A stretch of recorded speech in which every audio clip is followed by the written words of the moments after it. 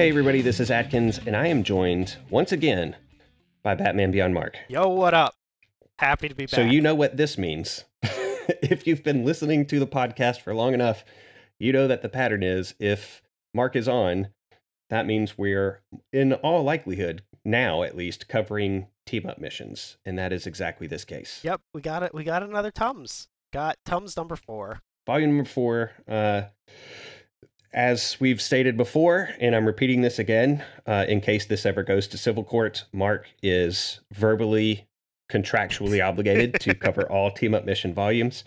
I will continue repeating that because every time we sit down to cover these, we kind of groan out loud together for a good 10, 15 minutes before we start recording. It gets worse every... You know what? I'll say this. It got better in Volume 2, and then it got worse again. Yeah, I mean, like I said, I feel, I said this pre-recording, I feel like they've really leaned into the team part of team-up missions. Yeah, and yet they still label each chapter missions. Yes. Yeah, there's been like maybe 1 or 2 missions. And Since Volume 1, I think the only ones that weren't were some of like the extras. Yeah. I want to say there was one with Melissa. Or one of them, which wasn't a team up, but I was like, who cares? Melissa Shields is back. Right. But no, Volume 1 at the very least was full of the actual concept. And then very quickly we started to just do here's what they're doing around campus, which is really more of a school briefs kind of vibe, but these are still better.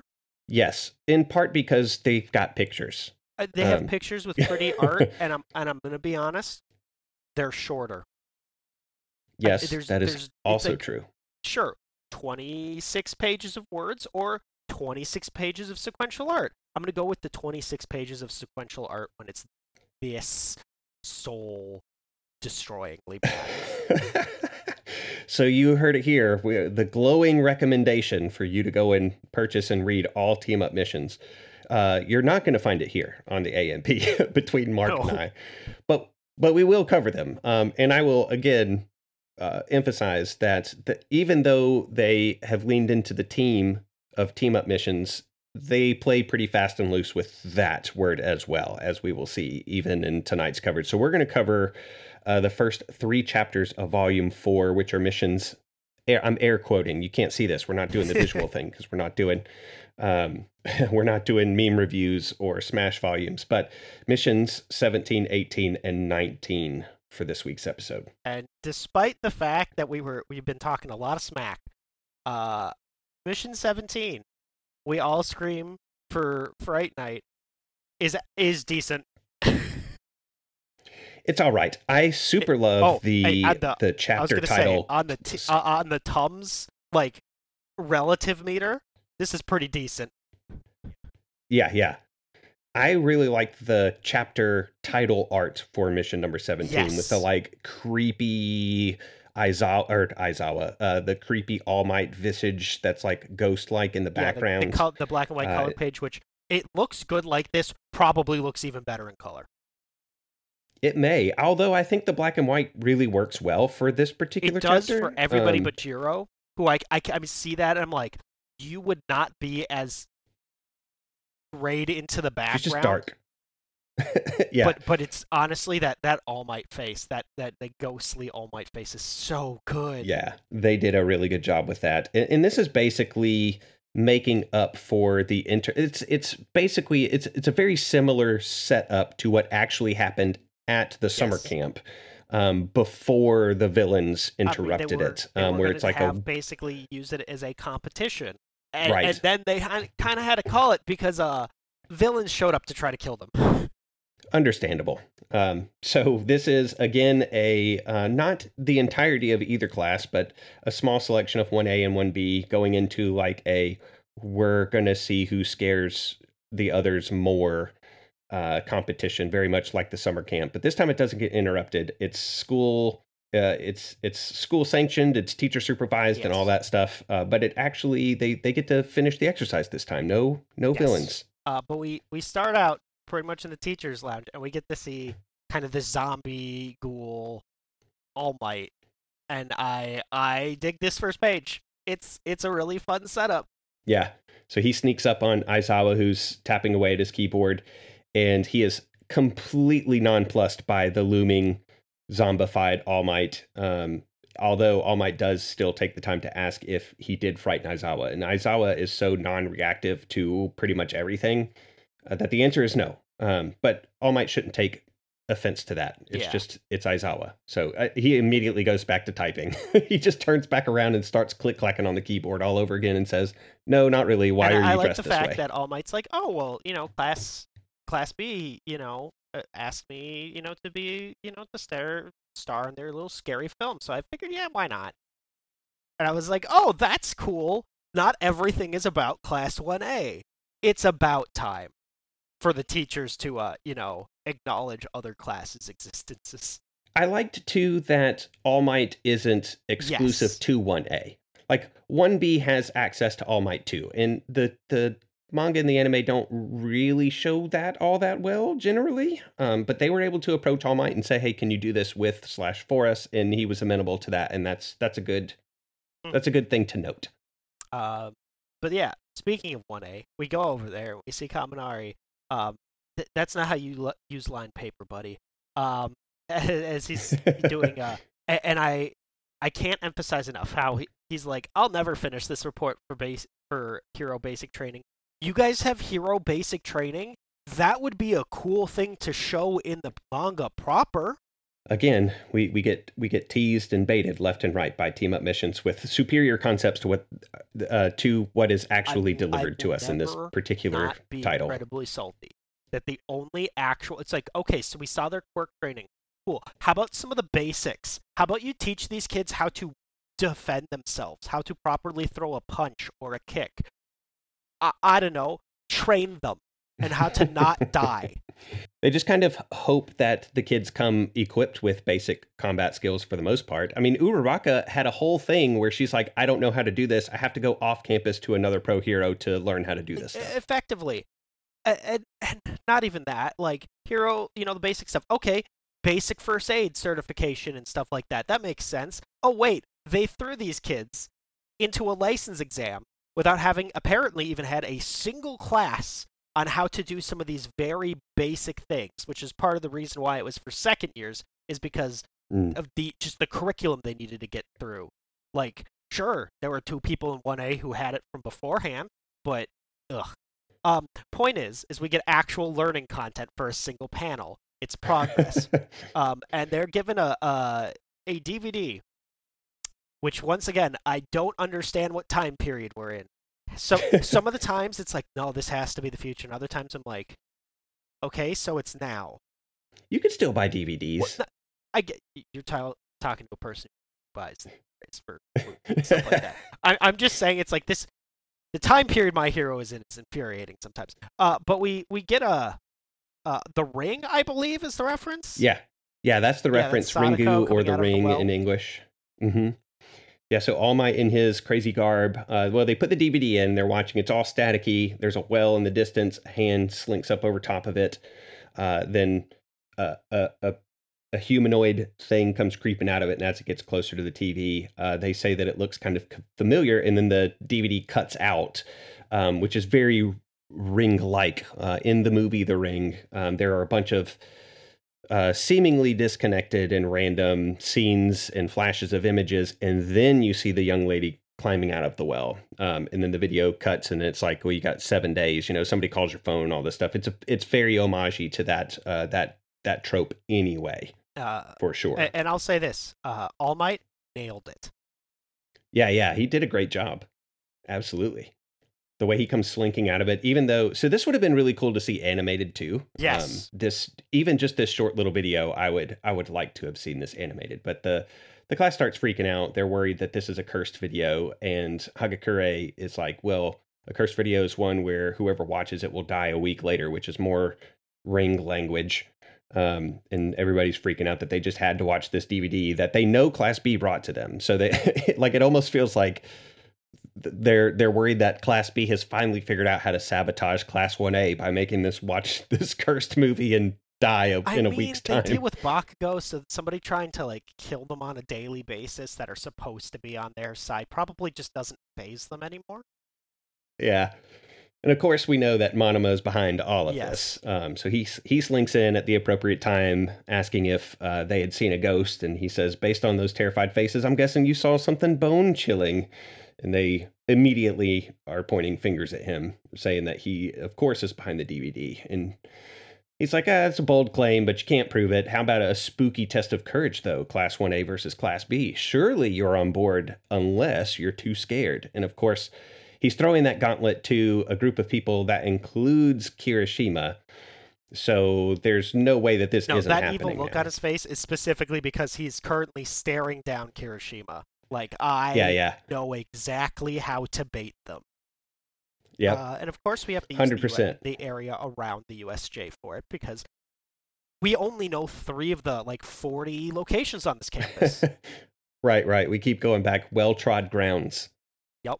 And I like that Kaminari is like, well then, forget my schoolwork. Let's go. And I'll say this. I was very confused why he was in his athletic gear. And then I realized, oh, there is another panel showing that. You've spent so much time showing him, hiding the fact. So for me, on my first read, it was very jarring. I'm like, why did he get changed and no one else When did he change clothes? Yeah. But it was like... He's in it the whole time. You can see the white lines up around the collar even when he's laying down on the desk. But for me, it caught me off guard. I'm like, why did he change but nobody else did? I like maybe one of my favorite touches in this particular chapter is that Mina is holding up the DVD asking who wants it. And of course it's Midoriya who wants it because it's All Might merch. Because he's like, oh, that's why I reckon. And now he owns a one-of-one copy of an All Might piece of merchandise, and that's right up his alley. But so the real reason the whole his clothing confused me is for a second I was like, wait, did he change for just one panel because the next panel they're all in their hero uniforms? So I'm so confused. It's an odd selection, and the teams aren't even. If I had counted right, 1A has more people on the field than 1B. And if memory serves, we see, at the very end of the chapter, or, at some point, I want to say we see a lot more of 1B. It is. It's 7-on-7. I must have miscounted my first read-through. Oh, yeah, no. So, if you look, there's a panel later where we see that 1B has brought people who we didn't see in the setup, and they're only just in the background of, that one thing. Gotcha. Yeah, Pony is back there, and I don't. Pony's in the group shot. Yeah, she's in the group shot. But do we see her do anything during the actual scaring? Beast Guy. I always forget his name. His hero name. Oh, that is. He's got a name that sounds like somebody else's name. So he's in one wide shot, and that's it. And it's like, okay, cool. Why? What you doing? But yeah, so we see that Midnight is supervising, and that they have quickly put together these heart monitors that are shaped like little ghosts with the little. They are kind of cute. I'm not gonna lie. With the Japanese little. I used to know what these were called because of Hakugo, but it's pretty much a traditional thing that's associated with ghosts, like a little headdress thing. You can see the little pointy thing on its head. Yeah, I just assumed that it was kind of like the top, the wispy part of the ghost that kind of goes backwards, and that was trying to convey a bump or a ridge. No, it's a. But if it's a hat, it could very well be. It's like a headpiece that is associated. I used to know this trivia, but I don't. But that's what that is. But we get it explained that pretty much it's not going to give you the exact heart rate, but you can basically scare somebody enough to get up to 3 points from them, and at the end of it, whichever side has the most points wins. And that 1B will be scaring first. Yes, and quirks are fair game, which is good. So Class B is out to spook 1A initially. Pretty much quirks are fair game, but attacking somebody is not cool. This is a scare game. Yeah, I would think that it's very much close to, I was going to say it must be kind of close to Haunted House rules, but there is contact between the quote-unquote actors of 1B and the folks in 1A, where most haunted houses, there's a strict no touching rule. There's exactly one thing, and all I could think there was like, that's dirty, dude. Like you're not doing it because of like he's scared. It's you. I mean, sure, it's in fight or flight, but it's I have just been attacked. I'm in combat mode now. Of course, his heart rate went up. But the point is we get Manga Fukidashi, who for 1B, who basically sets the tone, which is I love this touch. Brilliant. Yeah, so his quirk, to remind everybody, is that he can make onomatopoeias like really effective. It says that the way that it's worded in the manga itself is he brings sound effects to life. So he's filling the air with flooshes and rustles and wishes, and it's just it's an ambiance thing that is completely auditory, but it's highly effective. Yes. And Midoriya is like, how are they coming after us? And then this is where what's his face? Kuroiiro just grabs Midoriya's legs, and he's like, "What are you doing? What?" And he's surprised. He's like, "The darkness is my domain," and all I could think is, "Shut up." And then poor Jiro just gets absolutely destroyed. This is wrapped Tokage. Yeah, Tokage. Just parts of her body come out, and I'm like, oh, that's such a good use of her ability. Oh yeah, super effective. This would have scared the crap out of me too, even though I would have been familiar with her and her quirk. I think the environment would have made this super effective against me as well, and it does. Jiro gives 1B 3 points. Her heart rate just skyrockets. It's a good thing she doesn't have her earplugs plugged in when this happens, or people would have experienced injuries. Yes, I love how she's like, I think I'm done here. Yeah, she just like bows out. Here she was like, stay strong. And then we see like from behind this cloth just an eye, a terrifying looking eye that absolutely destroys Mina and Kaminari. Yeah, and Mina ends up bumping into Mineta, who has no problems. He has no problems with this, but this is one of those times where it's like it is not his fault. It's he's walking along, they get scared, she falls over from fear, and just it gets to him, and it's like, yeah, your heart rate went up, and I'm gonna be honest, it's kind of Mina's fault.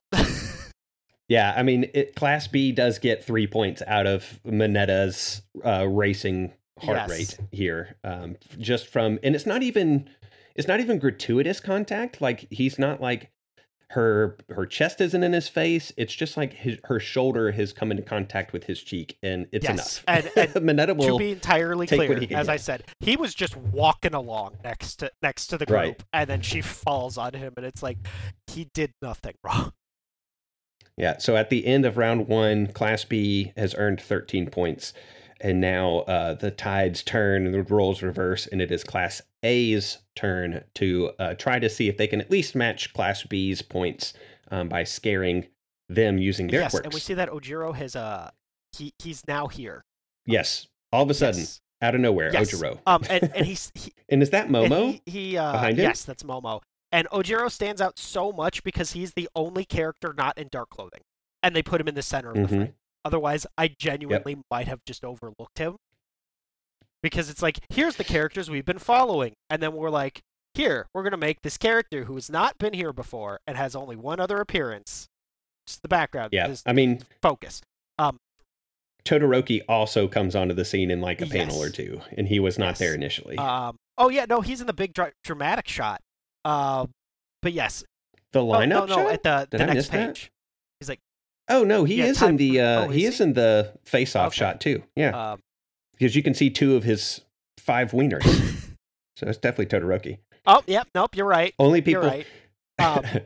There was I shared a meme in the Discord today where it was one of the villains from Jujutsu Kaisen saying that Itadori, or what is that? That's the name of the main character of Jujutsu Kaisen, right? I haven't read a ton of that one, but he's like, oh yeah, he's probably got 15 fingers in him now. Oh, and I saw like that. The bottom 2 panels are like person saying, oh yeah, if you read JJK, then that's fine, but if you don't, then you're like, what the hell are they talking about? So when I said that 2 of Todoroki's 5 wieners are showing, people that read MHA understand why I would phrase it that way, and other people are like, what the hell is this guy describing? what a weird quirk. Yeah. But yeah. Somebody's got to have that quirk, though. No, I don't want to talk. I don't want to think about this. We're moving on. Monema's like, we're ready. We're going to you're not going to be able to stop us. We're going to destroy this. Kirishima, Kirishima, is like, we're gonna, let's get scary, dudes. And I'll give him credit. The Mina with the will-o-wisps that are made out of the Mineta's balls and her acid or fire or whatever is pretty good. It's a pretty good first thing because just Midoriya's like, we got him with the ghost fireballs, and then just 1B is like whatever. Completely unaffected. I did like something that 1B didn't do a ton of. Was combine quirks to pull off an effect. The closest that they really got was manga kind of setting the scene. Everything else was individual scares. 1A decides to work together to try to, put their quirks together so that the sum is greater than their parts when it comes to an effective scare. It just falls flat, unfortunately. Because I think the difference there is one, what the quirks are, but two, it's definitely the fact that 1B was like, okay, this is here's how we're going to do it. Here's going to be our people to do it. We know exactly how they're going to execute the scare. Like, they were prepared. And that's the difference. And, yeah, we get to see part of how they prepared for exactly this. Like, you had to know that Monoma wasn't going to throw down this gauntlet without having known that his class has some sort of advantage. And so he says that they have actually spent a lot of time. He says that they have fortified their hearts against fear, fright, and terror. And they've done this by watching horror movies over and over and over again to kind of like systematically desensitize themselves to anything graphic, scary, even remotely terrifying. So it's almost like they literally have trained for this. So they've got this advantage finally. Yeah. Yeah, it is very effective, and Monoma is eating this up.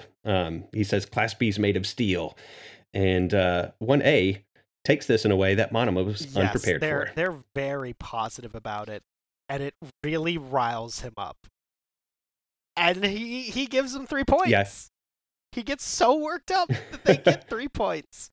Yeah, 1A is just flattered that they have gone through all this trouble on their account. So like Kaminari is the first one that's like, it kind of makes me feel warm and fuzzy that like, we just thought that you were doing this for funsies, but you've put all of this care and prep and work into this. And so they're flattered. And this is what gets Monoma's heart spiking because he's like, that was never my intention. And so he's frustrated all over again.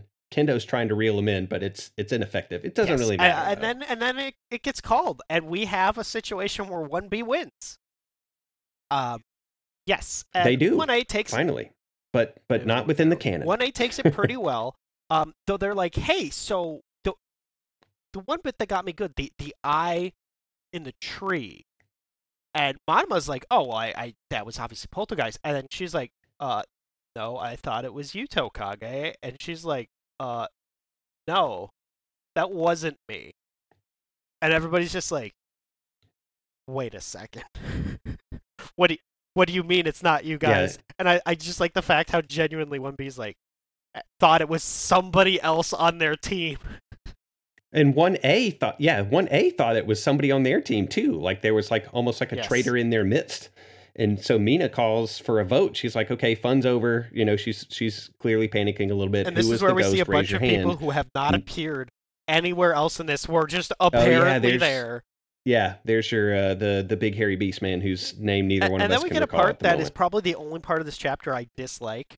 So the game has already been called. A winner has been declared. These new events scare both teams, and so Midnight is like, oh, well, you both got fully scared. It's a draw, and I'm like, writer, you coward, you coward. She took it. She took it from Class B. A Midnight thing. It's like. You just couldn't let them win. You just couldn't let 1A lose a stupid scaring contest. Come on. They lost. Don't backpedal this. Ugh, I hate that panel so much because of it. I did like the visuals of the thermometers like bursting out of the top. Genuinely That's pretty hilarious art. And then you get Kaminari and Mina, who I would say that they would both, I would say outside of maybe Jiro, these two might be the biggest scaredy cats in 1A. I mean, at even least that Jiro we've seen on the didn't scene. panic run away. Yeah, and she wouldn't. These two would panic run. Jiro is more of when it comes to fight or flight, she is a freeze. Yes. There's that third option. That's what Jiro is. These two, however, are definitely flighters, and there's this giant middle panel where it's just those two just hauling ass away from the scene as quickly as they can. They don't care to sit around and find out what the ghost actually was. And they don't even intend to find Aizawa. They just happen to run into him, and they're like, "Why are you here?" And he's just like, I'm on patrol. Why are you guys here? Like, what is going on? And they tell him. And he's like, this is stupid. It's irrational. They don't exist. You guys have reports to do. Like, did you blow this off for that? And he's just like, it's still due tomorrow. They're just like, hang on. It could be an intruder. You gotta help us. And he's just like, this is so dumb. So they bring him out there. And I think the weirdest part is that Midnight wasn't like, they might have seen something, or I don't know, go look herself. No, she has exited this chapter. She is no longer featured in any future panels. After the eruption of the gauges, she's gone. And pretty much Aizawa was like, fine, whatever. If you guys, okay, two things. One, I love every time Aizawa says that something's irrational. I love that part, that quirk of his vocabulary. And two, I love further that he's also walking around with his trademark sleeping bag underneath his arm just in case he wants to catch a nap. I think that's a fun touch. Yeah. And he does end up using it. So I loved it. I just love that it didn't come out of nowhere, that they, like in the panel where Kaminari and Mina run into him, he already has it tucked in. It's not like he produces it out of thin air later. They set this up. Pretty much he's like, you know what? If you spot the intruder again, just give me a shout. I'm going to take a nap. My time is precious. So the remaining members of the class, because I don't know. I feel like some of them went back. I don't know. They're looking around. They find a tree that's terrifying. And then they find the thing. And they scream, and Aizawa is like, okay, fair enough. There is something there. Cool. Okay. Everybody keep calm. Who are you? What are you doing here? He's in full, like, I am the adult in the room now mode. Yes, because he's like, on him. Like, can't go around doing this to my students. But the erasure does nothing. It does nothing. Doesn't affect whatever and I like this thing the is. fact that it's like, you can tell in what his body language for the little bit, it has changed. He is now in combat mode, because he's like, is this somebody with, like, it's not using quirk, unless they're like they have a heteromorphic quirk. Okay, what is this? And then it starts charging, and he goes full into, I'm going to fight this thing, until we see that it's a cat in a blanket. Yep. Which makes no sense of previous visuals, but it is what it is. Aizawa and Aizawa and cats, it's a thing, and this is what they've done. He sees a cold cat earlier, so he puts like a little blanket over it. Which, I don't know, that feels weird to me. I feel like he'd be like, okay, I'm gonna take you back, and we're gonna get you to like a foster home. Yeah, that's basically what he did with the cat that he saw in Vigilantes. And the part that I find really funny here is when they're everybody's like, oh, it's just a cat sleeping, and then he's like, and everybody's like, we should go to sleep, and he's like, sleep, yes, after you finish your reports. And we can tell. So here's the thing. I don't believe for a second that Midoriya hasn't already done this homework. Oh, no. No. Now, everybody else in this panel. Maybe Kirishima has done it. Maybe Mineta has done it. I was going to say maybe Mineta, because Mineta's actually, like, decent academically. Yeah. He's not like the tail top, end of the pack but like the rest of these folks. Yeah, he's one of those people who's like, no, I don't need a study session. I'm pretty good at I'm not the top of the class, but I get pretty good grades. Nobody's concerned about me academically. Right. I do like the panel where Aizawa, his head is just massive over the students that they do show, and he's just looming, and there's all these vertical lines, like he's glaring menacingly down upon them, even though he's got a smile on his face. You know, he's got a pretty creepy smile in general. Yes, and he's terrified the kids. Yeah, so they declare that he was the scariest of them all, and that's the end of air quotes mission number 17. Yes. Yikes. All right, 1 down and 2 to go. Yep. These ones will not take as long. No, I shouldn't suspect so. And I will say that the double page spread for the title of mission 18 is really cool looking, and if this ever does get done in color, I would be very interested in seeing. I feel like there is probably an original color because I mean this is in a publication. I want to say this art. You mean? Yeah, no, like just like school briefs in general, or not school briefs. Oh, gotcha. Team Up Mission. Tums. I just don't remember what publication it's from. But it's a really cool scene. It's got Shinso and Midoriya, Bakugo, Kirishima, Todoroki, and Ida, and they're all in some pretty cool action poses. The art is it looks like they're made of ice. It looks liquid. I think it's supposed to be. Yeah, liquid or glossy. It's hard to describe, but it is well worth seeing. Maybe if I can think about it, I will take a screen grab of the 2-page spread and share it on the Twitter when this episode goes live. But it is really neat looking artwork. It's very different from most of what I've seen in, especially in Team Up missions, but just in My Hero artwork in general. And this one is called Beyond the K-Point. K-point. And we will have to read on to figure out what the hell that's supposed to mean. So we start because they're establishing shot, a mountain. We're here at the National Hero ski jump tourney, and this is present Mike because I mean this guy he does not stop working. He is always working. I get why he's not a homeroom teacher. He does not have the time to be a homeroom teacher.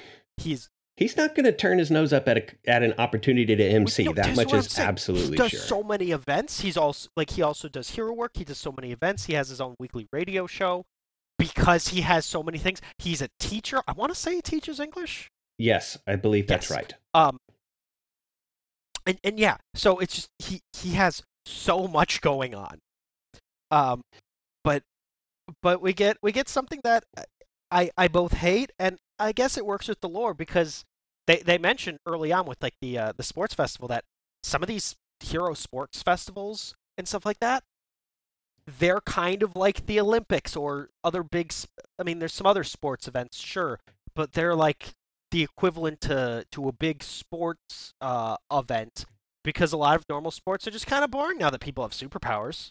Yeah, and it's not even that they take an Olympic sport that is generally, this is like the downhill ski, the giant jump, and that's only ever, to my knowledge, been an individual event. So it's not enough for this world that it's like, it's still an individual event, but you can use your quirks. No, it is teams of 3 that launch themselves off of these and use their quirks in combination to try to wow the judges. So they're not only judged on distance, but also on what is described as their mid-air acrobatics, or the show that they put on whilst in mid-air. Yes. And we see the first team go, and that guy has spring arms and legs. And they get 91 points for Ishu. Yeah. I think this is the first time we see that name. I don't recognize it either. I don't mind us being like, oh, here's another name for a school in the universe. Cool. That's fine. Sure. But yes, we have Midoriya, Bakugo, and Kirishima. And I like how they pretty quickly, because Bakugo is like, why are we here? This is stupid. And Midoriya's like, well, it's totally framed Bakugo as a team-up mission. And I'm like, yep. They said the thing. Ding, ding, ding. Like, somebody ring a bell. So can we just talk for a second that to represent UA, they sent a bunch of first years who have been going to the school for less than 4 months. Yep. Given the fact that this is winter and this is their first year, less than 4-5 months. Adam and I talked about this on a recent episode of the AMP, where it's criminal how underutilized any class outside, including the Big Threes class, which are they They're second or third years? And I think we know they're thirds. What I think we've only ever met like maybe 3 other people from their year. Not even their class. Yeah. Their year. Third years. Yeah. And so I can't remember what sparked it, but we were like, we never see anybody outside, Have we like met a it's second? just strange that I don't know. I don't know that we've seen any second years, or presumably there would be a fourth year. No. But they It's, might not be. They're 10th grade. Like 1A is basically 10th grade. Okay, gotcha.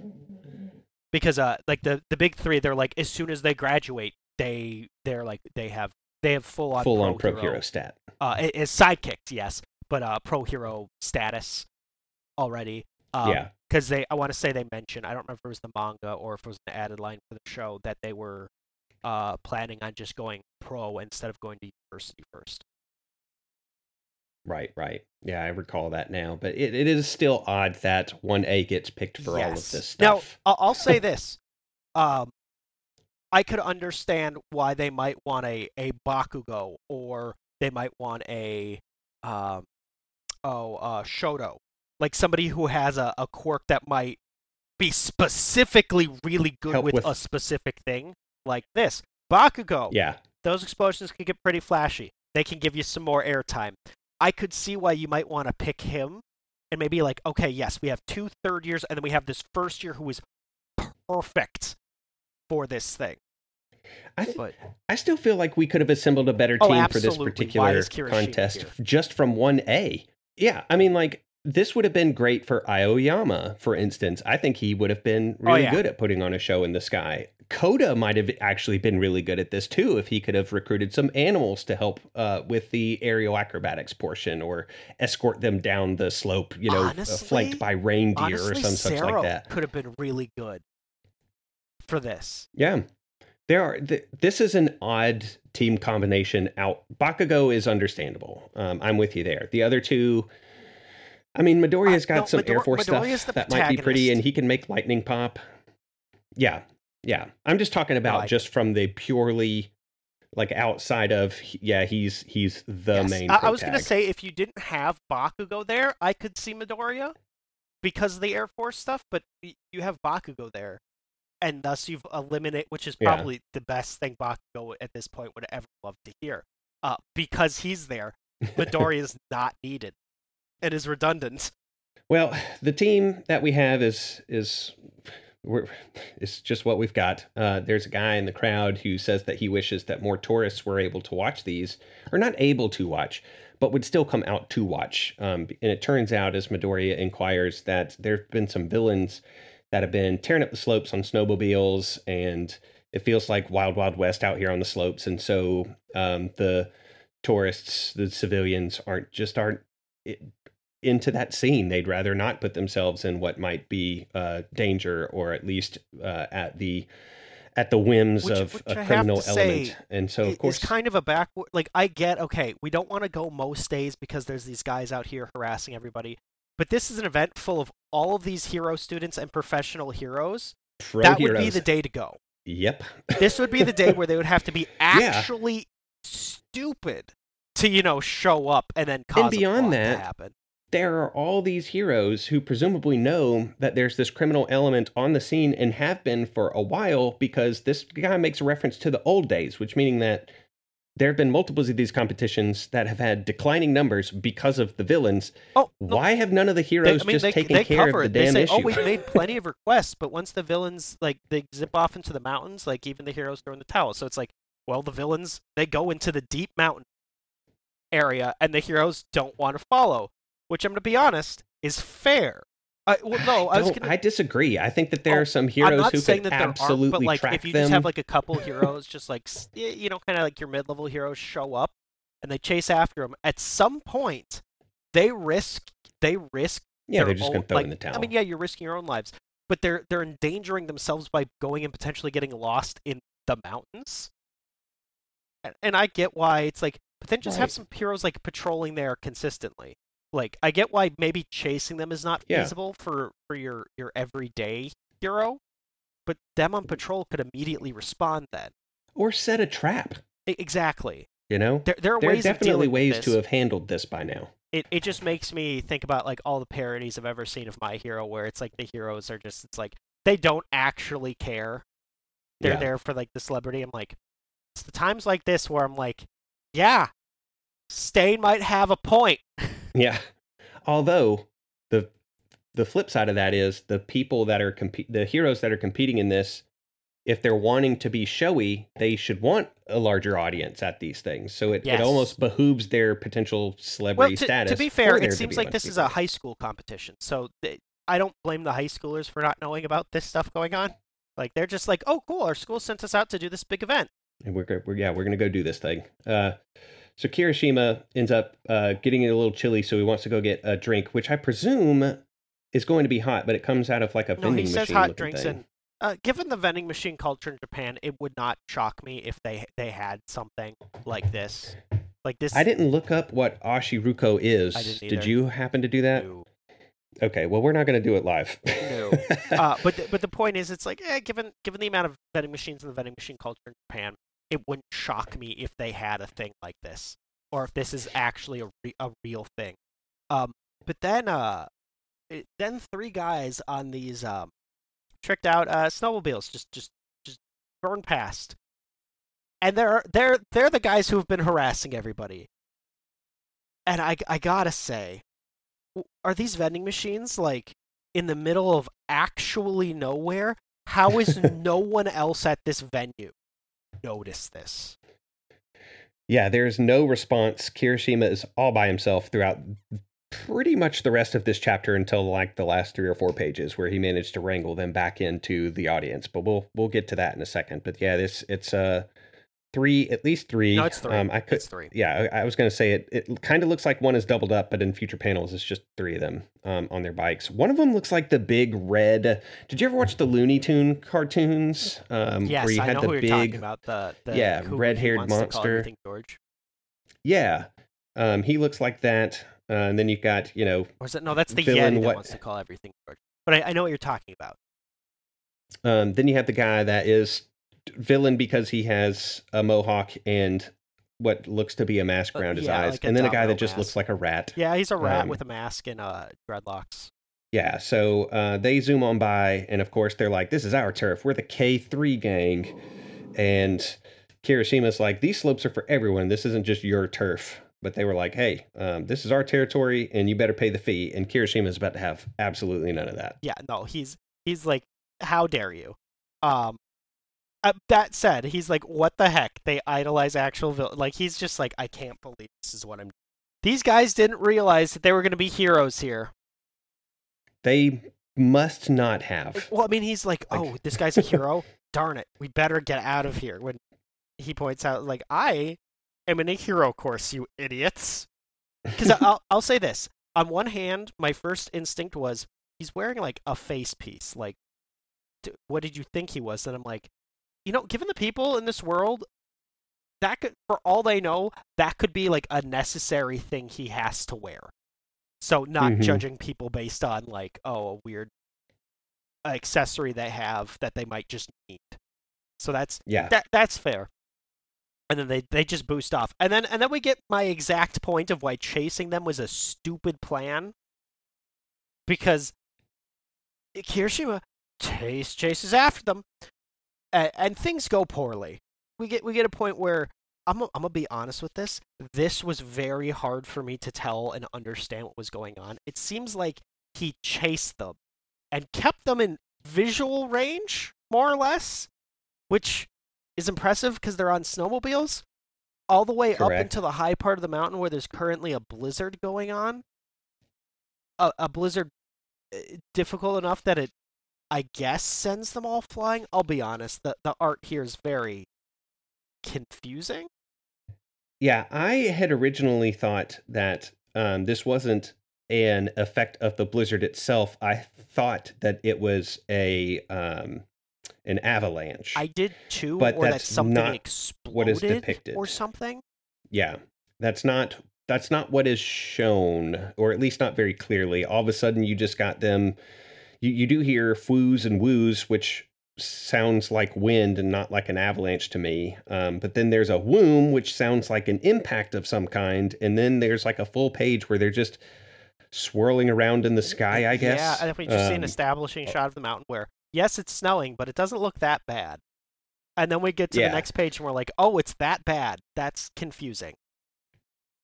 Things escalated quickly, and they all find themselves at least partially buried in the snow, which again, I was like, was this an avalanche? But it's very hard to tell. Whatever it is, it's because there's so much ambiguity to what has gone on, we have no idea. We're just, snow did a thing, and they paid for it. And then initially I'm like, okay, well, they're clearly annoyed that their rides have been destroyed. And then we see that Kirishima comes down and sees them, and he's like, "Oh, you guys got blown away too." And I'm like, "Was that a gust of wind? Was there a gust of wind from this mountain so powerful it lifted up people on snowmobiles? What is happening?" Yep, and of course they blame Kirishima for all of this. Mean, they're not totally wrong, incorrect, but they're not right. Right. It's really bad. The storm has got bad, and the guy points out, like, these storms usually take a couple days to clear. We're going to be dead before then. Because it seems like they know where they are, which, fair enough, they're on this mountain the whole time. They're like, we are not in this. We are not going to be able to get to, like, everybody else, like, to civilization without freezing to death. And yeah, it's like, okay, the villains are like, well, this sucks. We're going to die. Kirishima's. And they give up, like, even though, like you're saying, they are probably very familiar with this terrain, know the situation that they're in. They resign themselves really quickly to becoming popsicles. Kirishima, our boy, he's not going out like no chump. Even though one of the villain guys says, "I don't want to go out like this," Kirishima is the only one who does anything to possibly prevent them from going out like that. So he grabs them and starts dragging them, and he's just like, we're going to make it down and survive this no matter what. We catch back up to the slopes themselves, and Midoriya and Bakugo are wondering where in the world Kirishima has gone off to, because he's taken way too long to get this drink. And we're treated to Shiketsu Hai's attempt at this. Now, this once again, this is one where it makes sense to bring the first year. Like, I know we're doing, all the people that we know, but, I don't remember the name of Wind Boy. Yarashi. Yarashi. He is a first year, but it makes sense to bring him. So it's like, okay, cool. No, this team makes sense. They can do flashy. They can keep themselves up in the air for longer. And then will have control of themselves in the air, and they do really well. They get a 98, and it's like, I feel like Shishikura is a weird ad. He's a weird ad, but I feel like that he could do something like that. Like, he has options. There are things he can do with it.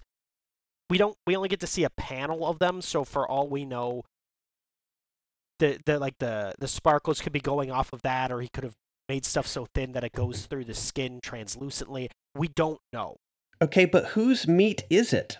Like, he doesn't generate meat. He turns people into meatballs, right?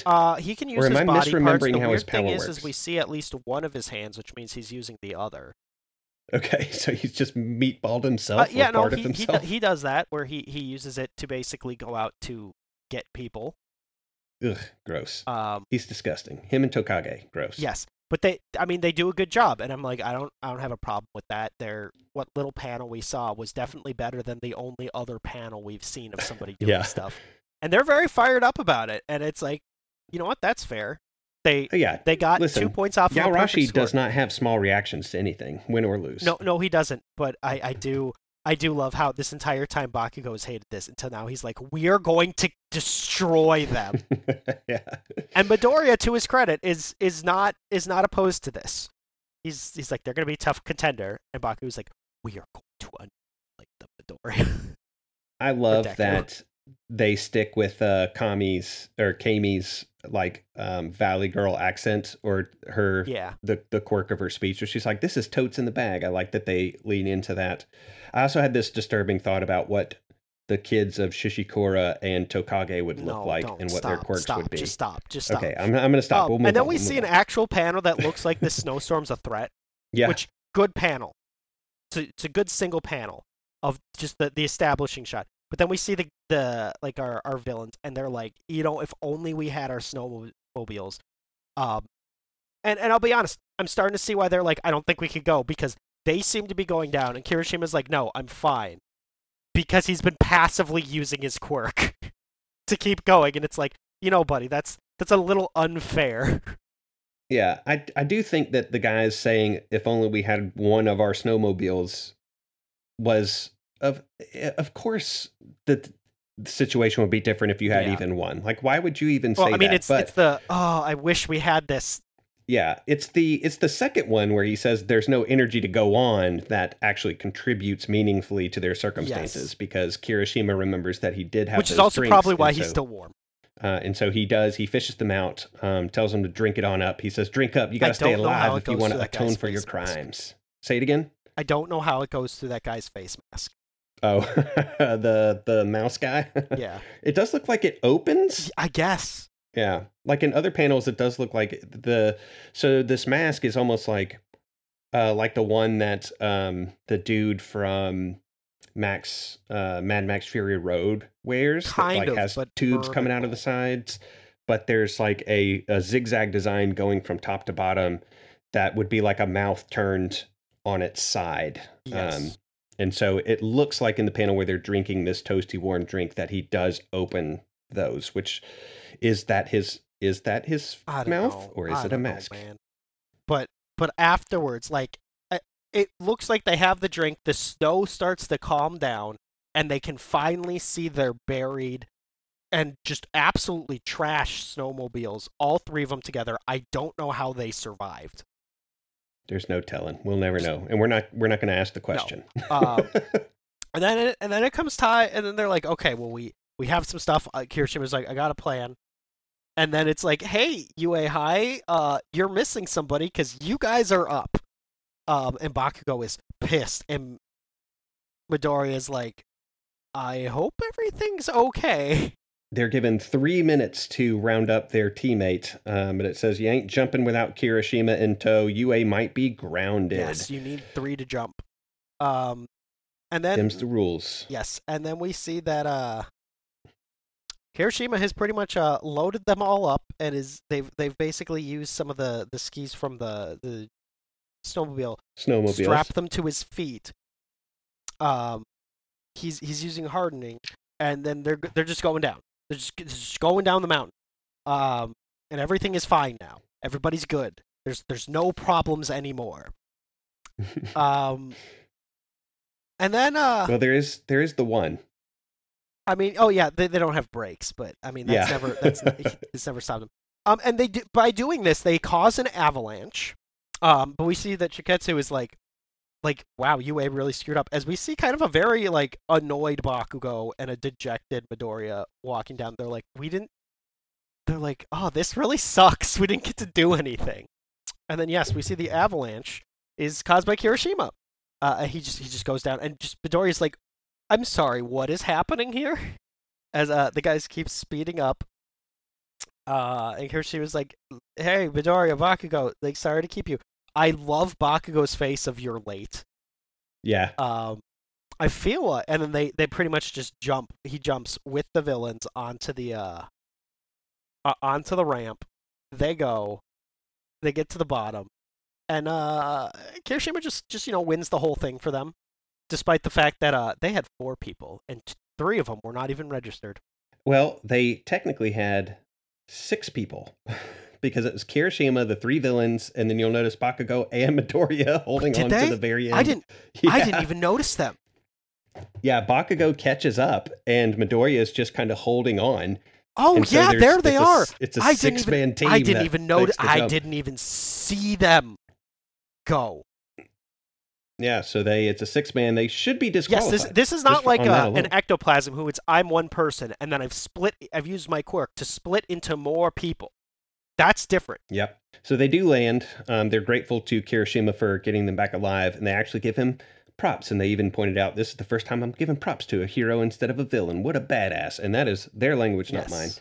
And so UA gets a perfect score. What a stunning victory. And all I can say is, does that qualify as nepotism, or is that favoritism from Present Mike? Present Like Mike. that's Yeah. unfair. Yeah, there should have Like- been a Like I'll say this: disqualification. Shiketsu there. being upset, that's valid. They have Absolutely. violated so many And- rules. And if I were part of Shiketsu, I would have run to Present Mike and waved my finger in his face saying, "You already said UA is disqualified." Those Yes. words left Present Mike's mouth. Yes. So, This no is takesies, backsies, not a Present you Mike. have to say the full sentence, Goku. So Shiketsu's upset that they lost, which they didn't. But by every rule that we're made aware of They won. in this short little mission, they absolutely But won. remember, 1A has to always win. And then the villains say that they're gonna put themselves on the straight and narrow. But Kirishima's like, "Yeah, you can do that right after you do Yep. your time." And the police are there to receive them and escort them off of Yep. the slopes. And thank God that's done. That's the end of mission. Yep, that's the end of mission number 18. Every time I say mission, you should just know I'm air quoting really hard. Although I guess this one did turn into a rescue mission, but I'm not sure it counts the as a mission caveat when would you be- rescue yourself. yeah. Or, I mean, yeah, he's rescuing. Yeah, there's that. And then there's also, if it is a mission, then it is not a team up mission because it's Kirishima by himself doing it. So it falls flat either way. No matter how you view this chapter, it's not really a team up anything or a mission. It was up. anything. It was definitely up. Oh, okay. Yeah, okay. I see what you're saying. So they leaned into the up portion. Gotcha, Correct. gotcha. Okay. They, that doesn't single-handedly save mission number 18, but it does make it a tiny bit better, I Now, guess, the maybe. only way that 19 could have been good is if they had actually leaned into the mission. Which I guess kind of. 19? Yeah. Okay, so I this guess one's they called set a Happy Apple mission Day. for themselves and they did that. So I guess we've had one that was team, one that was up, and one that's mission. It's a mission. It's more I like a am task. I admit I'm reaching. Yeah, it's again they play fast and loose, so we're just playing their game at this point. Yes. Mission 19 is called Happy Apple Day. And there's never been one of these that should have been a school briefs chapter more than this one. Oh, and absolutely. I mean that derogatorily. Yeah. Oh, anytime we talk about school briefs, it should be assumed.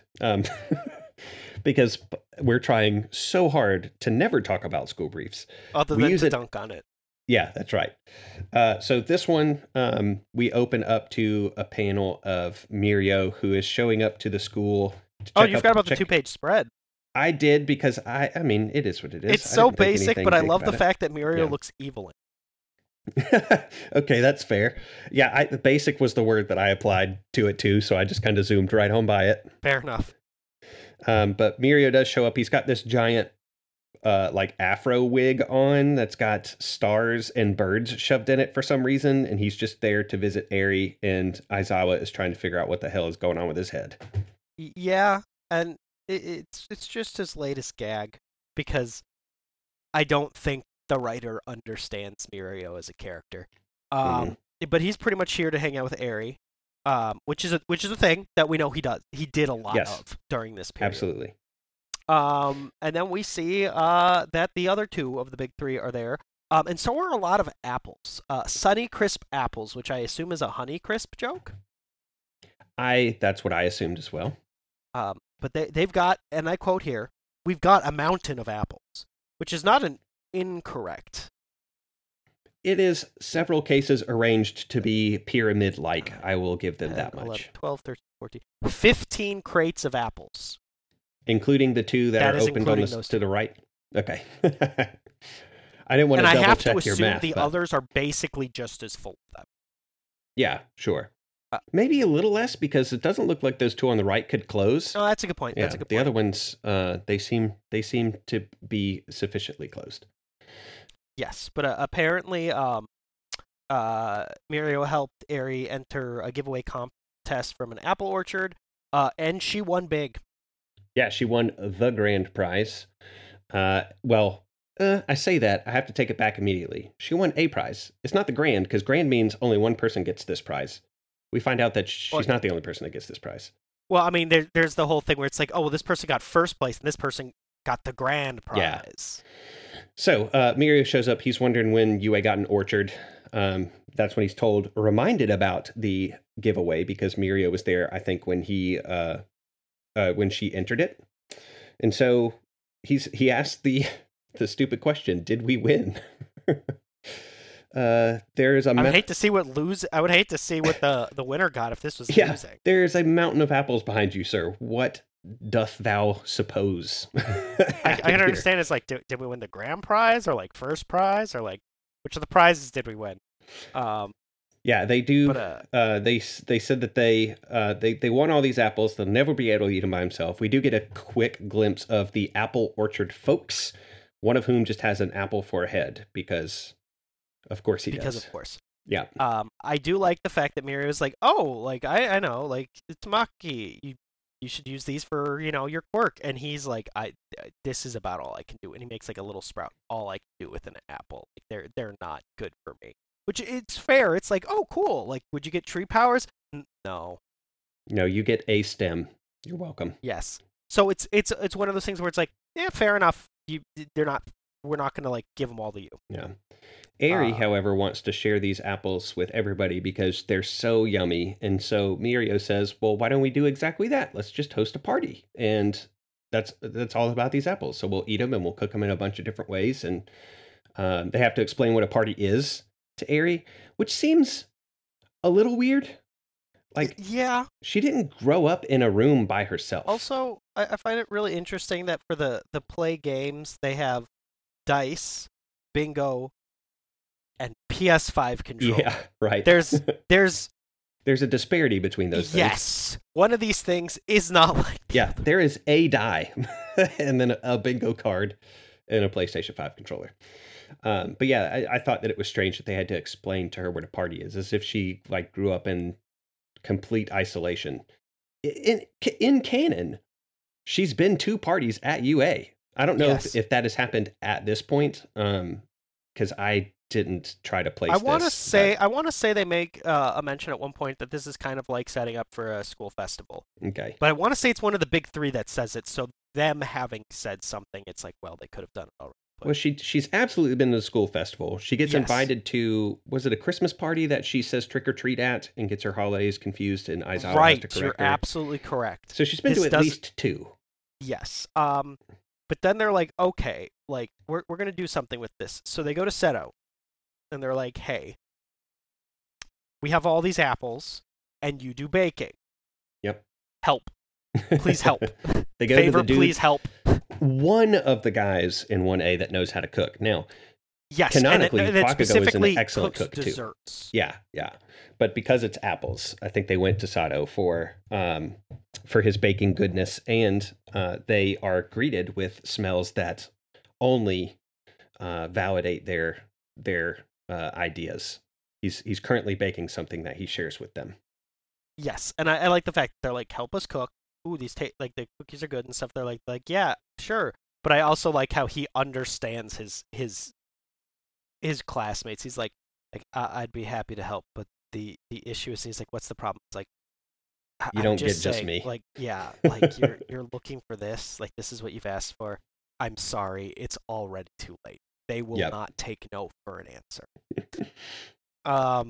As they all burst into his room, which means they broke the lock.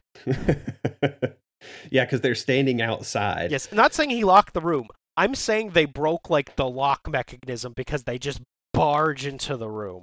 Yeah. Like, there's no door there anymore. It looks like they've fallen forward. We don't see everybody who's silhouetted inside of the room, but because Ida's clearly in that image silhouetted. I believe Ida's the only one who we don't see. At least, yeah. 1, 2, 3, 4, 5, 6. There's 6 people. 4 break into the room. So you got Mina, Sero, Mineta, Kirishima. Who's bottom left? Because Ida and whoever's bottom left. Kaminari? Probably. Yeah. Oh, no. There's 5 people that burst in the room because you see Kirishima's eye in the bottom right. I missed that. Yep. That's a much more understandable thing to miss an eyeball than it is to miss 3 other human beings on skis. Just saying. Yes. And then we get a good panel. A panel I like, where we have Seto ordering everybody around, being like, "This is what we need to do," like being the head of the kitchen. And then Ida opens his stupid mouth, and is now the head of the kitchen. And I hate it.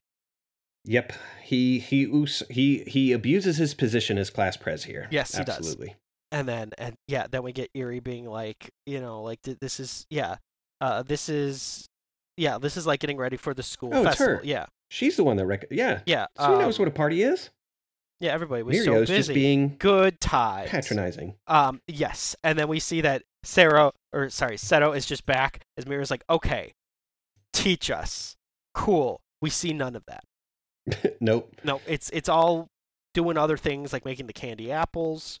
And then we get I believe these are two classmates or two like people of this. Yeah, these are business course from the third year who are friends with Mirio. Yep. And they're just like, yo, like, hi, you're actually here. Why haven't you come and said hi? Yeah, they are jealous of the time that Mirio is spending with Eri and all these other first year chumps. They don't say it that way. I mean, it's also the fact that like, hey, like you're finally back on campus. You've been here for a bit. Why haven't you come and said hi, dude? Like we've been worried about you. It's interesting that they came to what is presumably my guess dorms. is that they took the initiative and were like, oh, he's there. Okay, well we're gonna go say hi. Yeah, because we'll go we've been concerned about our friend. They accuse him of getting rusty while he's been on leave. I mean, I took that. I'll be honest. I took that more. At least when I read it, I read that more as like a friend ribbing. Oh yeah, absolutely, yeah. But Mirio's like, I'll make you eat those words, and he immediately starts whisking as quickly as he can. Power.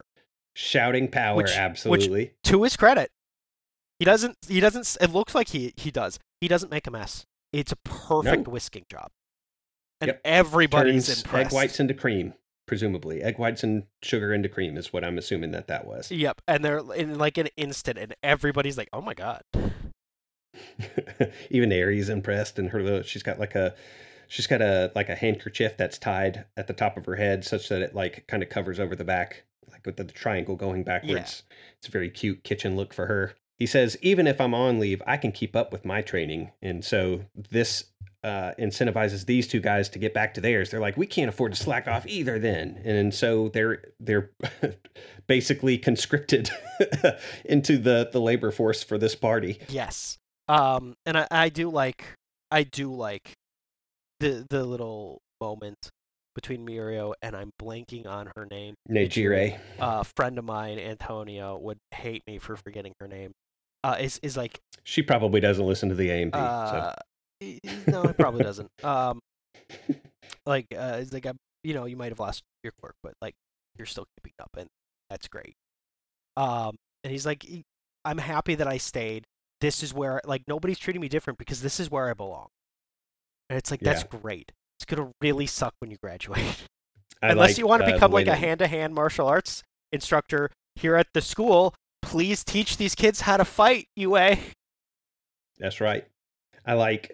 still probably take half we of have the 0 Amajiki saying that you're the same guy deep down, and we know that. And the Nejiri says, you can't take the Togata out of the Togata. Nope. And I like that particular line. And he's like, thanks, you two. Like, it means a lot to him. Also, let's be honest, he could still probably take half of just the entire hero course, like, all together. Probably still could take half of them in a fight. It's probable. Like, yeah. I get why he might not be able to take, like, a Shoto in a fight without his powers, but there are plenty he could. And then we see that like that total normie Ojiro, am I right? You be quiet. And then we see Tsu and Uraraka have made an apple pie and a pound cake. And they look pretty good, honestly. I love this particular touch where Ochako says, the business course boys told us that good plating is the key to it being mouthwatering. That's not incorrect. That is a very... Yeah, oh, no, it absolutely is true. But I like that it's the business course folks that bring that idea to the table. That is a very marketing angled like contribution to this particular shindig. So I like that. We don't really, I don't think we see them for the rest of this chapter. So that they're doing something somewhere. I like that they found a meaningful, sensible way for them to contribute that wasn't just making something like everybody else was. So I liked that particular touch. Yes. And then we get the bursting in of 1B, and I love the touch of above Monoma is the light for the doorway, but it looks like a halo. Yeah, looks and like a I halo. think that's hilarious, and I hope it was intentional. And he's, of course, he's always looking for a reason to compete with 1A. So he says it smells like a showdown in here to us. How about it? Usual rules. Winner takes. Yeah, usual rules. Kendo neck chops him when he tries to make it into something that it really shouldn't be. So they said that they heard that they were up to something fun, and so they would just like to contribute as well. I want to point need out to make it there's into like a competition. 2 groups of them that show up. Like there's the girls half, and then there's the boys half. She knocks out Monoma. The boys half disappear. My guess is they're like, disappears. Oh, we gotta pick him up. We gotta wake him up. Somebody grab the smelling salts. They take him back to the dorm. I don't think we see any boys from one. No, Tetsu is on the next page. So he's the only one that seems to have stuck around. Well, it was probably they brought him back, and then they're not that far away from each other, so they probably like, okay, let's just bring back, toss him on the couch, we'll come back, we can have apple stuff. Because even Kuroiiro is in the back of this particular, like when they're bursting through the scene. He's just back there as I for said, reasons. The guys took Monoma back, they just tossed him on the couch, and then they came back to have fun. But we only see Tetsu. All of the guys, yes, because I was like, we see Kendo. But yes, we see him competing with Kirishima to make apple juice. Yeah, squeezing apples with their bare hands, which is exactly the kind of apple juice I want to drink. I'm more impressed with the amount of juice that they're getting from each apple. That is impressive. But you have to suspend your belief a little bit. No, I get it. I get it. I'm just like, hey, I am saying that I am incredibly impressed with how much they were able to juice it. So I liked too that there's this scene, and I couldn't figure out. So Bakugo has good knife skills. That's why his curls are tighter. Correct. Right? That's the joke. That's the entire joke. Is him and Todoroki are holding up peels, and Bakugo's is longer, so he's got tighter curls, finer curls, whereas Todoroki seems to have been a little bit more brutish. Yes. So again, hitting on the note that Bakugo in canon is quite good in the kitchen. Bakugo in canon is amazing at everything he does. Yep. There's also, after the panel of Tetsu and Kirishima squeezing the apples, there's a cute little panel of Eri trying to do the same thing. Which is adorable. With her 2 little hands trying to squeeze an apple. It's the cutest thing in this entire chapter. Maybe the best thing in this chapter. There's more of 1B in the panel. There's 3 of them. Oh, yeah. There's the mushroom lady and the beast man whose name escapes can't remember, because it sounds exactly, it's Shishido or Shishida. It's one of those 2. Something like that. But then we see an actually appetizing spread of apple-based things and also strawberries. Yeah, and other kiwi, fruits were incorporated. And cantaloupe. Yeah. I mean, they didn't say that they were going to eat exclusively apples. That's fair. That's fair. So, yeah, Mirio's excited about this whole menu that they've got of creative apple-based dishes, not exclusively and singularly apple dishes. But he says that they're not done yet. There's more cooking to do before we can feed everyone. So there's still more stuff to be done. But they run into a problem, which is that they no longer have apples, which seems like not a problem at all. The original problem was we've got too many apples, and now they've solved that problem. I mean, it's part of me is like, oh my god, how much apple-based things did they make? And the other part of me is like, apple juice. Apple juice used up a lot of those apples. Oh, absolutely is the biggest usage of apples there. Well, the new problem isn't just that they've run out of apples, but it's that everyone who has joined in has increased the number of mouths that are supposed to eat the food that was produced. So it's like they're short on food. And now they're all sad again. And Eri's like, oh no, because of this, everybody is now sad. And Mira's like, oh, she specifically wanted to use these apples. I know the others are going out for more, but ugh. And then the bestest boy, whose name you can't immediately recall? Is that what this pause is? I know. Dude, you are way off your game tonight. It's Tokoyami. I know. It's like Are you okay? I haven't talked about My Hero in months. Yes, since the last In time we did a team up mission actual episode. months. Yeah. Some of these that's funny. characters haven't shown up forever in the manga, and I've been like, oh, right, they don't exist anymore to me. Did you just spoil something for me? Is Tokoyami not in? Oh, he just the hasn't. most He just recent hasn't been chapters? in a couple chapters. Okay. Good recovery. I'm Good sorry. recovery. Not every character You is may in well every be lying to single. me. I have no idea. I'm sorry. Not everybody's in every single chapter of a manga. Get out of here. Not with a cast as small and concentrated as this one is. It's like, I mean, there's only like a handful of characters.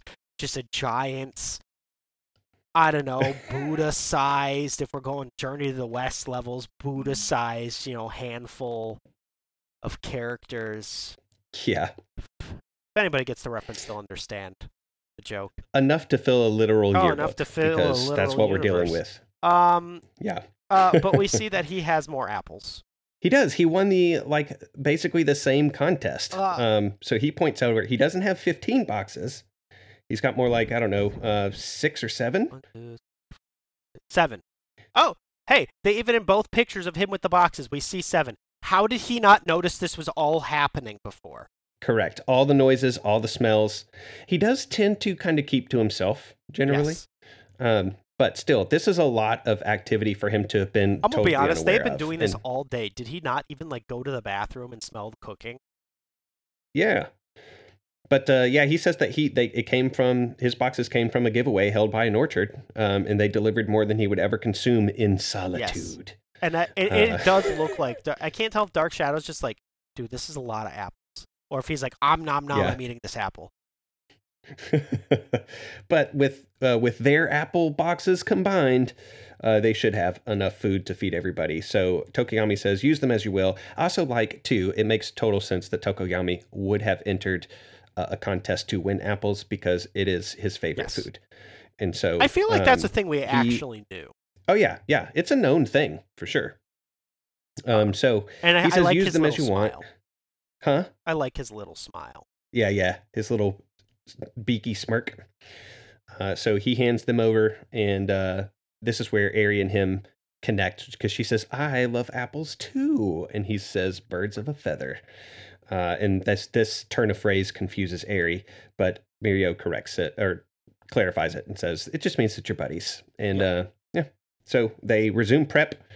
They end up whipping up this gigantic spread, a couple of tables, several tables there worth. are at 4 least tables worth? 4 tables worth, and I still maintain it's the juice or the cider that took up most of the apples.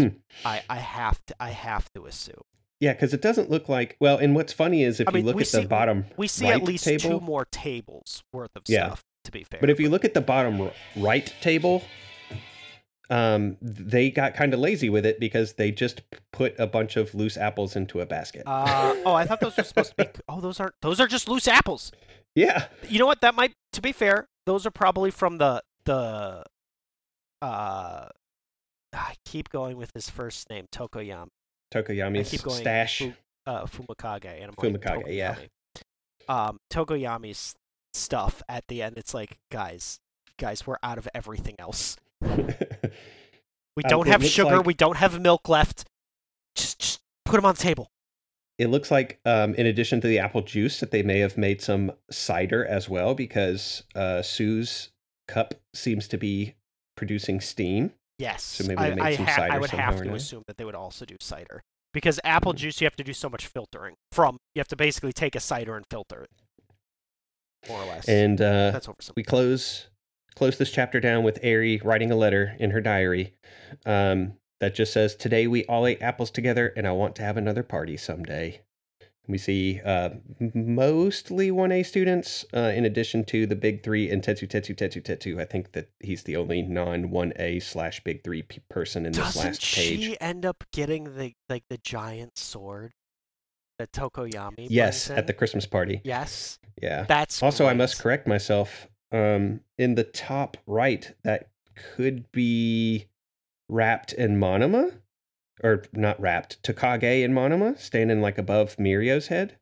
Because Momo's already down in the bottom right. That is absolutely Monoma. It could. I don't think that's it's Tokage. Kendo. Yeah, I think it has to be just based on like hairstyle alone. So you do get 3 1B folks lingering around. So 3 1Bs, the big 3 themselves, And I have to believe that the others are just off panel because we see that they, eating like somewhere. we see, for instance, that Kaminari is clearly talking to somebody off. Yeah, he's panel. talking with somebody. You can see like a bit of foot. Yes. And we don't know whose head is. I can't tell whose head it is that's right behind Tetsu. Yeah, no, it's not enough. It could be there's like several people. It could be, but Yeah. no, it seems like they're all. I mean, for all we know, that head down there could be one of the other third gears. Could be, yeah. Well, not one of the 2 business guys. They had very strange, good like point. Astro Boy type haircuts. Now that I'm thinking of it, they had a very unique hairstyle. So that could be Shishido or Shishida. Yeah. But it doesn't look broad enough. The head doesn't. But enough back of head analyzing. How do we feel about these? I'll be honest. I like the Apple missions? one more when we talked about it. I'll give it that. But I thought the first one was good. The second one was awful. Yeah, and the third it's one bad. was also bad. But us talking about it, I had more fun with it than when I read it myself. I understand. So you have you read ahead? Have you read the I have missions skimmed. that we had to cover? Okay. I'll be honest. Reading this one, it felt more like an assignment than a new My Hero thing. You mean a legal obligation? A legal That's what obligation? you mean. Yes. Yeah, fair.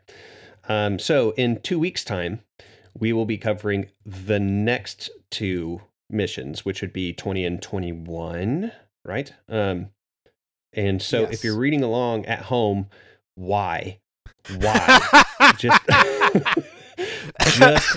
tune in and listen to us complain about them. You'll do fine, without God. these in physical or digital in your life, I promise. This is one of those times, again, where the AMP is providing a public service, and we're grateful that Mark is along. The first time was a freebie. The rest of them have been, under threat of civil action.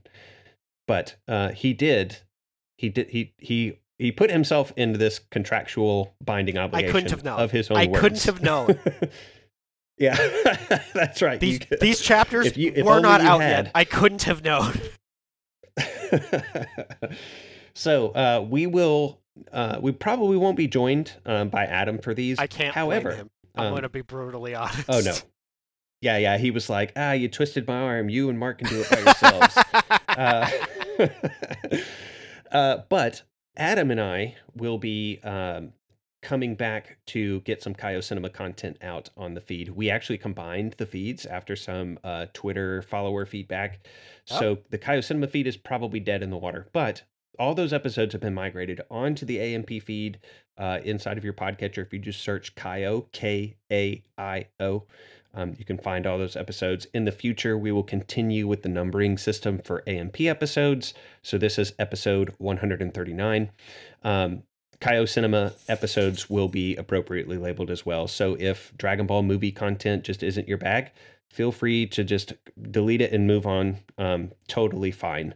But if you do enjoy listening to Adam and I, that is some extra content that we enjoy. We're covering the movies, Dragon Ball movies. The next one that we're covering is Path to Power, which is a retelling of early Dragon Ball. I think it's like the 4th or 5th version of the first arc or so of Dragon Ball that we've covered. Then after that, we're doing the GT movie, A Hero's Legacy. And then after that, we're doing Dragon Ball Evolution. And I believe, Mark, correct me if I'm wrong, did you not say also that you wanted to be a part of that recording I too? said I would take part in the Super movies recordings.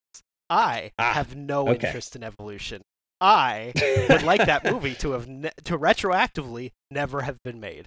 Okay, I knew you had expressed an interest in doing something, and for some reason, in my what I addled said brain, is, I thought under no circumstances will I do Evolutions. I gotcha. Well, I have it's standards. on the horizon, and it's coming. And that quickly. movie does not. Yeah.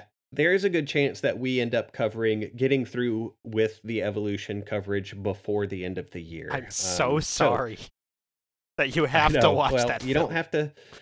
Yeah. Well, if you're listening, you don't have to go anywhere special to get to that content. and you're not obligated, of course, to watch or to listen to it. But with anything that we produce, if you're following us at Almighty Pod on Twitter, any new episodes that drop, including this one, we do a post or two, just making sure that that populates on folks' feeds. And then you can visit the pinned tweet and join us in the Discord. There have been several new followers on Twitter recently, and also several new members that have stuck their head into the Discord at their own risk, but they seem to enjoy it. And we hope that you will join us in those conversations, in those spaces as well. But for now, I think that's going to wrap episode 139 of the AMP up. Mark, thanks again. I know you're obligated, so I don't really have to say thank you, but I'm gonna. And we will reconvene in a couple weeks' time to cover 2 more air quote missions. How's that sound? Sounds good from a legal perspective. Yeah, that's about all you can. That's about the best you can say. But we will see you then, if not before then, for an episode of Kaio Cinema. See you guys.